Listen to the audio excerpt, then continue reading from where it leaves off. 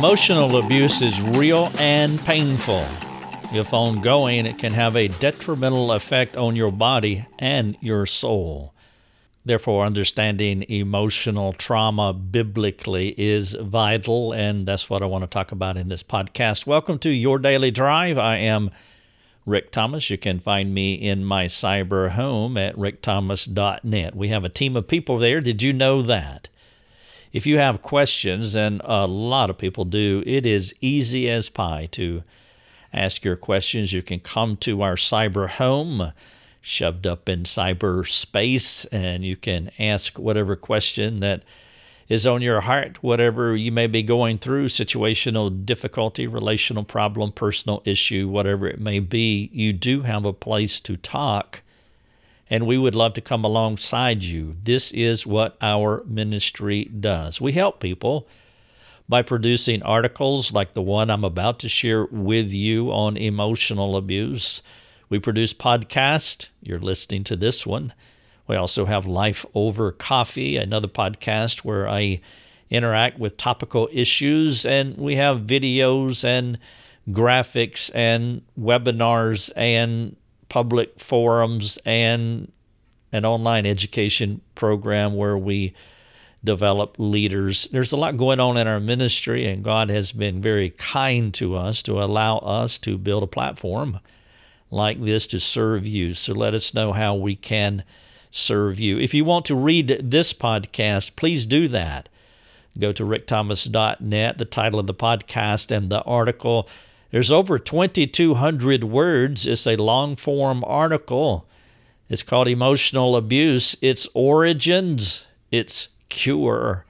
I hope it is a benefit to you. If you are a disciple maker, if you come alongside people, then I would really encourage you to not only read this article, but you're welcome to share it. Our resources become wonderful homework assignments for disciplers, those who enjoy counseling and really have a passion for it, small group leaders, pastors, other leader types who want to disciple folks. You can use our resources as homework assignments. That's how it originally started way back when. I would be counseling someone, but I wanted to give them more help than just the time that we were meeting together. And so I began to create resources, and well, here we have a huge content-heavy website. And so let us serve you. That would be a joy. I want to enter into this podcast / article by telling you about my friends Biff and Mabel. In this case, Mabel lives with a mean man. His name is Biff. At times, he will curse her for no reason at all. Other times, he will lock her out of the house. A typical day is Biff coming home drunk and threatening her. Mabel lives in fear, as you can imagine. She's afraid to leave, and she's afraid to stay. It is a conundrum when there is abuse going on, because she's in a dangerous place. If she stays, it's dangerous. If she leaves and doesn't get competent help, well, more than likely she will come back. And if she does, the abuse can escalate even more than what it already is. During counseling, she asked what I thought about emotional abuse and if what she was feeling was legitimate. The second part of her question was easy to answer. Is what she is feeling, is it legitimate? Yes. Yes. It is legitimate. Absolutely. It is real. It is painful. It is sinful. Your husband is abusing you. It's objective and not arguable. Mabel needs help because her husband is a mean man. Identifying emotional abuse is the uncomplicated part. I mean, it's right out there in front of you, and you only need to ask a question or two, and you know what it is. And so it was easy to answer her. Is it legitimate? Is it real? Absolutely. But the more challenging aspect is precisely understanding what it is from a biblical perspective. which is why I'm addressing the term emotional abuse in this particular podcast.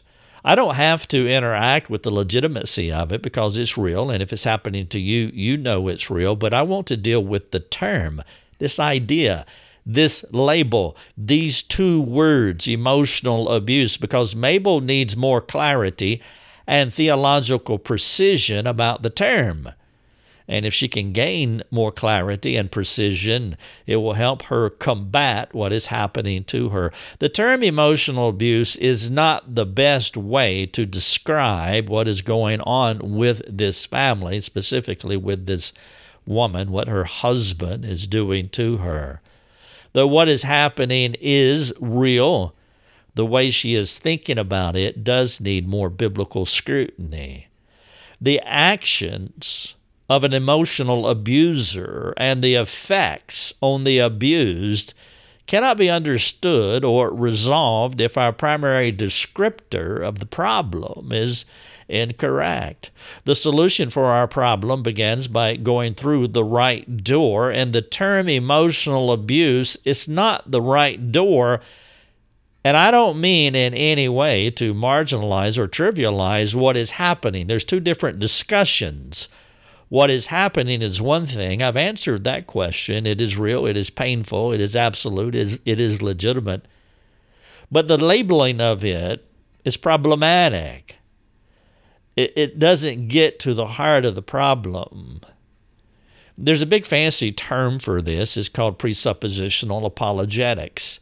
That is a theological discipline that teaches how our starting point determines our ending point. If you begin thinking about a problem wrongly, it doesn't matter what the problem is, or if you begin to think about anything, whether there's a problem or not.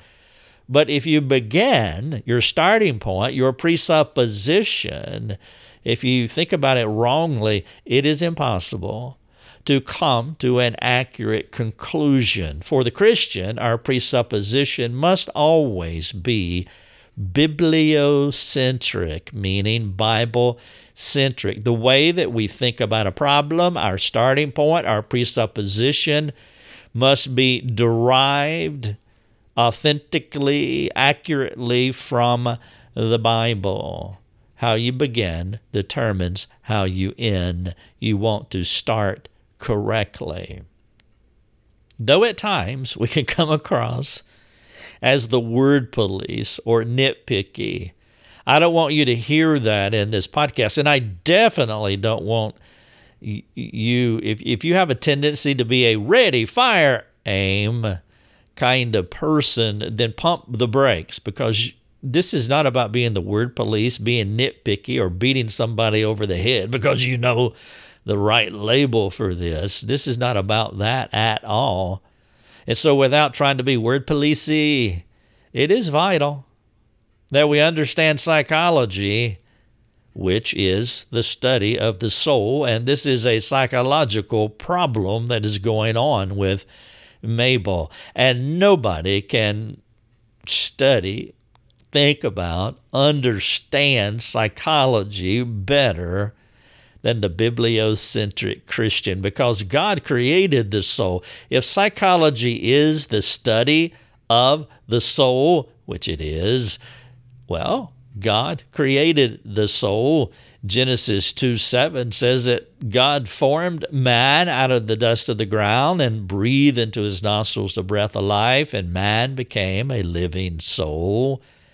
God created the soul. And then he gave us the word concerning the soul. 2 Timothy 3:16, all Scripture is breathed out by God and profitable for teaching, for reproof, correction, training in righteousness. Hebrews 4, verse number 12 says, the word of God is living and active and sharper than any two-edged sword, piercing to the division of soul and spirit, of joints and of marrow, and discerning the thoughts and intentions of the heart. God created the soul. He created this word that gets into the minutiae and the intricacies of our souls. That is psychology in the purest form, not what they do out there, what we may call secular psychology. That is a downgrade. That's not the real stuff. When I was in grade school, my teachers told me about skeletons, monkeys, and men. I'm talking about presuppositions here.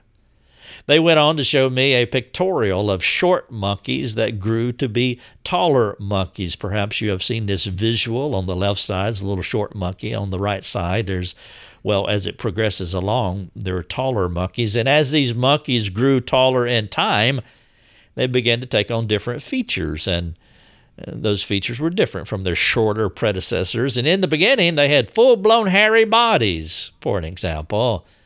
And as they evolved, their bodies had less hair. At the end of this long line of monkeys, there was a man. And they called this process of change evolution. But when I went to Sunday school, I was told that the man at the end of the line came from a different place. They called it creationism. There were two groups of individuals vying for the right to name what they were observing.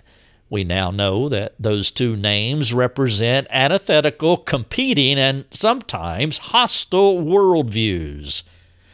The creationist sees a man and a monkey walking and calls it God's creative wisdom, and the Christian, this person, gives glory to God. An evolutionist looks at the same monkey and man and says that one evolved from the other in some random way, and he worships the creature instead of the Lord. That's right out of Romans 1:25, because they exchanged the truth of God for a lie and worshiped and served the creature rather than the Creator, who is blessed forever. Amen, Paul said. The secularist and the Christian observe the devastating effects of what most people call emotional abuse, and for the most part, agree on what they are seeing. It is abuse. It is mean. It is evil. It is a crime. It's illegal. It's harmful. It's horrific. The secularists coined the expression emotional abuse. That's why you don't find it in the Bible, with a hope that by naming it, they have a leg up on how to think about and respond to it. If the Christian allows the term emotional abuse to stand without challenging it, it is but a short step to follow the world's solutions, which rarely includes reconciliation, restoration, maybe repentance, possibly redemption. Emotional abuse is a misdirection term in that it leads you to the wrong place in your search for answers. What we need is a better descriptor for what is happening to Mabel. Again, this has nothing to do with the reality of what's happening to her, but it's about naming rights. Who gets to name it? Is it emotional abuse or is it something else? Again, your presupposition, your starting point will determine your ending point. It will determine how you respond to Mabel and to Biff, to this family. The most basic term for what has been called emotional abuse is a sin. Biff is sinning against his wife. That's what's going on. Now, I realize the S word does not sound as sophisticated to our psychologized ears, but it is a much better starting point to think about what is going on in Biff and Mabel's home.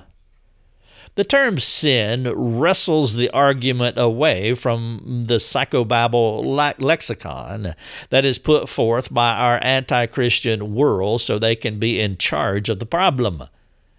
This proper term, sin, also gives us a biblical framework to understand what is going on while allowing us to bring God-centered care to those who are in the middle of such dysfunctional marriages.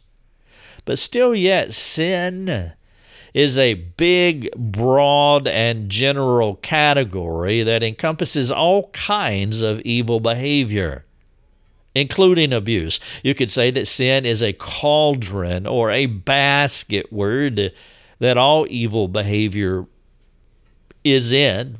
It's where it's collected and flows out of. And abuse is absolutely one of those words that fall in this big basket. And so that little word, S-I-N, is too big and too wide if you want to understand the specifics of emotional abuse.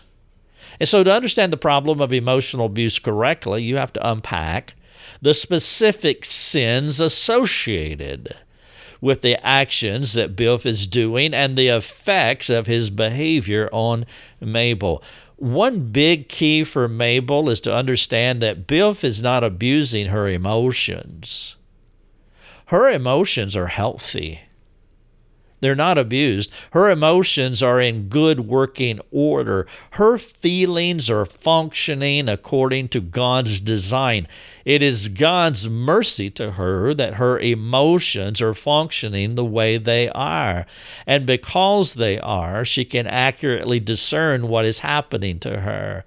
Because her emotions are functioning this way, she is feeling exactly what she should feel. That is a mercy from God. Normal functioning emotions are emotions that are consistent with the thinking of a person who is emoting. Mabel's feelings are the byproduct of what she is thinking. Her thoughts give her her emotions. Thinking comes first. Emotions is a response to thoughts. And when she is thinking about Biff sinning against her, well, her emotions can only have one reaction or one response. Mabel is a normal person. Her emotions are sending signals to her mind, letting her know that her experience is real and she must cry for help. Biff is not abusing her feelings, but he is abusing Mabel. And the primary target that is being abused, to be most accurate here, is her thinking. It is her thinking that is under attack. Biff is attacking her thoughts, and her thoughts are reacting, which is causing these emotions. For example, when Biff is yelling at her, Mabel's mind, her thoughts are telling her to fear. To know, to respond in fear is a mercy from the Lord. An emotive fear response is exactly what should be coming out of her when she is in a situation like this.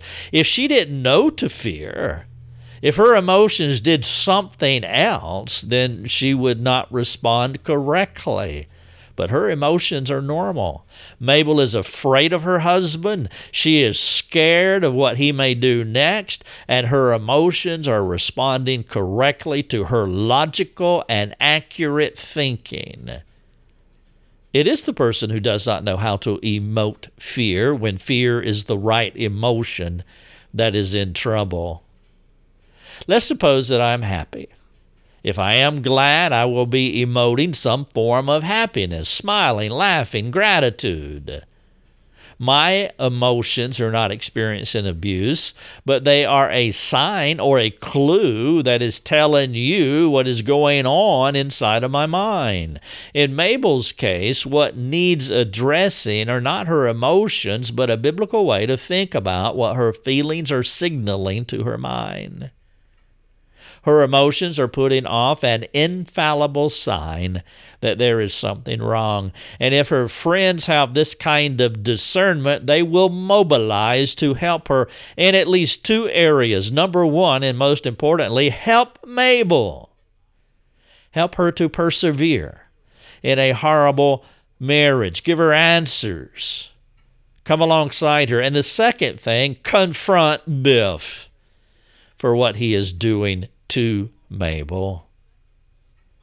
After you recategorize the problem with biblical typology, sin, which is the big, broad, general basket word, you'll be able to gain a more accurate understanding of what's going on in the home.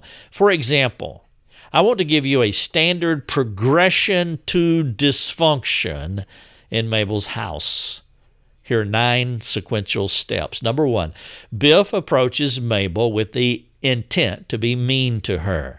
Number 2, Biff says something unkind or uses the silent treatment, or another manipulative sin. Number 3, Mabel thinks about what he did. Number 4, Biff does not own his sin, meaning he does not repent. He doesn't change. 5, Mabel continues to rehearse his meanness in her mind. Now, this is 2 Corinthians 10, 3 through 6. It is a thought that eventually captures her and eventually becomes a stronghold. This is why you want to come alongside her, because her thinking is correct, but she needs help, because there will be a possibility that if Biff persists in this, that her thoughts can take her captive. Number 6, Biff continues his sinning ways. Number 7, Mabel spirals into fear as she continues to think about what his ill will is toward her. Number 8, Biff persists in his pattern of sinning for weeks, for months, for years. 9, Mabel becomes despondent and loses God-centered hope. That is a 9-step progression to dysfunction. To help Mabel will require a mammoth effort from the body of Christ. There are so many spouses that are in this place, and because of the repeated trauma, eventually their thoughts turn and capture them, and they live in this despondency, despair, depression. Their thoughts become strongholds that capture them because of the meanness of other people. There'll be some things that she can take control of, but there are other things that need the community of God as well as a biblical response from Biff, if that is possible. Somebody must confront Biff for his sinful behavior toward her. The church must remain alongside Mabel to help her stay close to God.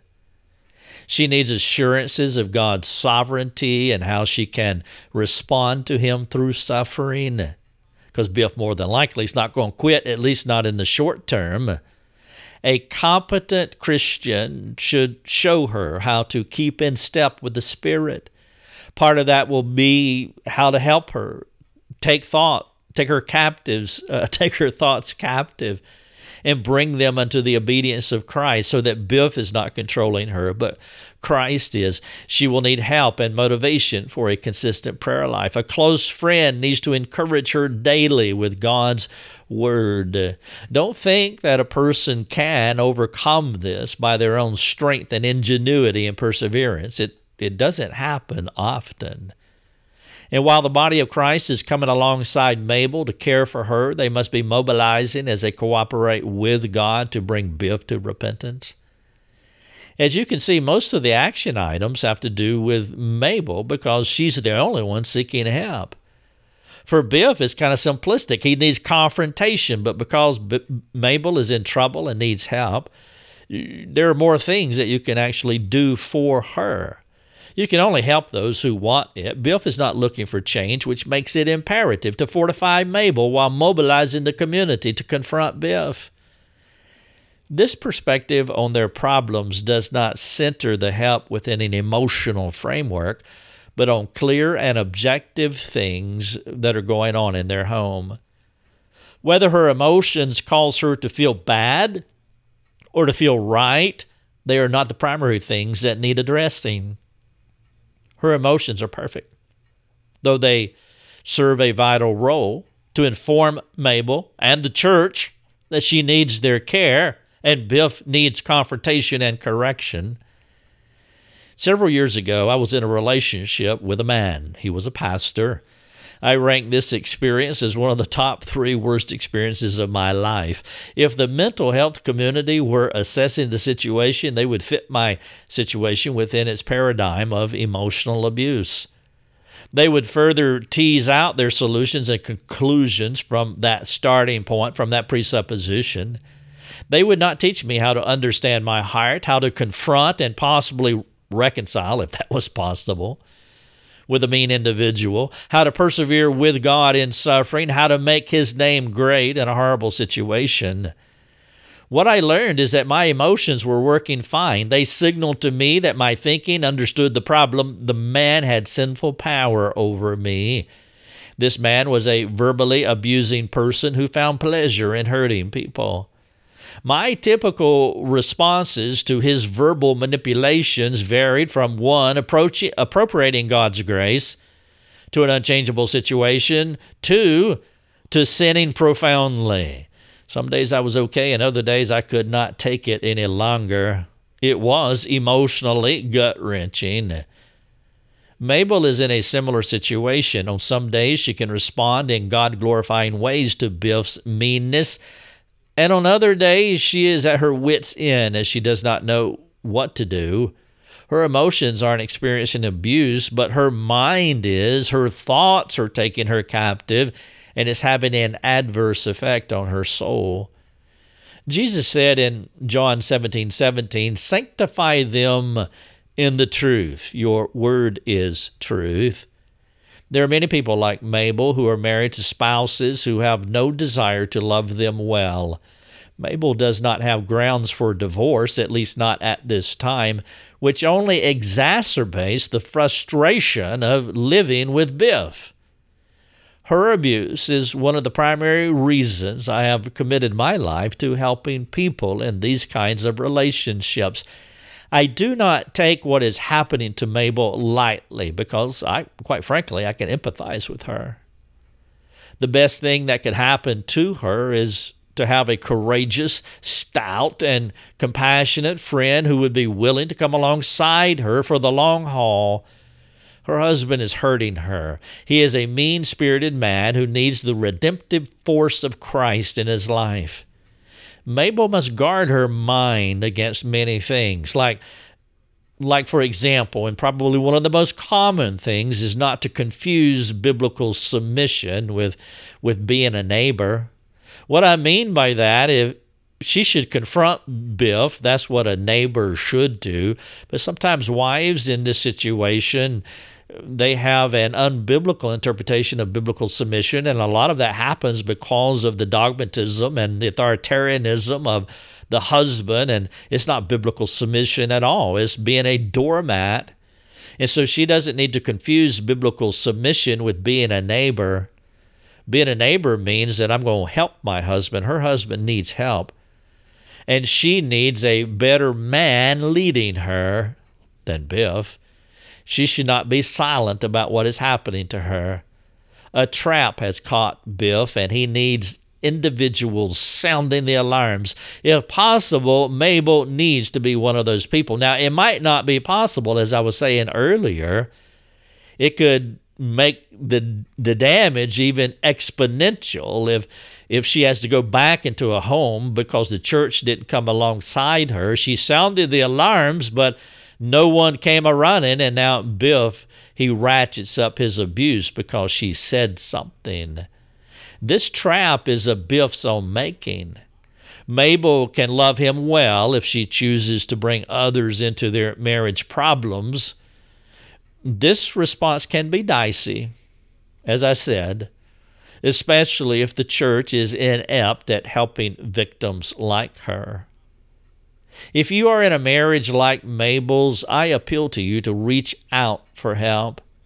Reach out to us. Let us serve you. We can't change you, him, or the marriage, but you don't have to be silent. I don't want you to be silent. If your emotions are telling you that things are not right in your marriage, listen to what they are signaling to your mind and insist that the body of Christ intervene. We can offer limited care, and it would be our pleasure to do that. If you want to read this podcast, I would encourage you to do so. It's titled Emotional Abuse, Its Origins, which is in your thought life, caused by a mean individual, and its cure. A big part of that cure is the body of Christ. Let us know how we can serve you. Reach out to us. Thank you so much for listening to the podcast. Your Daily Drive is a production of rickthomas.net, a global community that is seeking to live more productive and inspiring lives. If you'd like to learn more about our community, please go to rickthomas.net. rickthomas.net.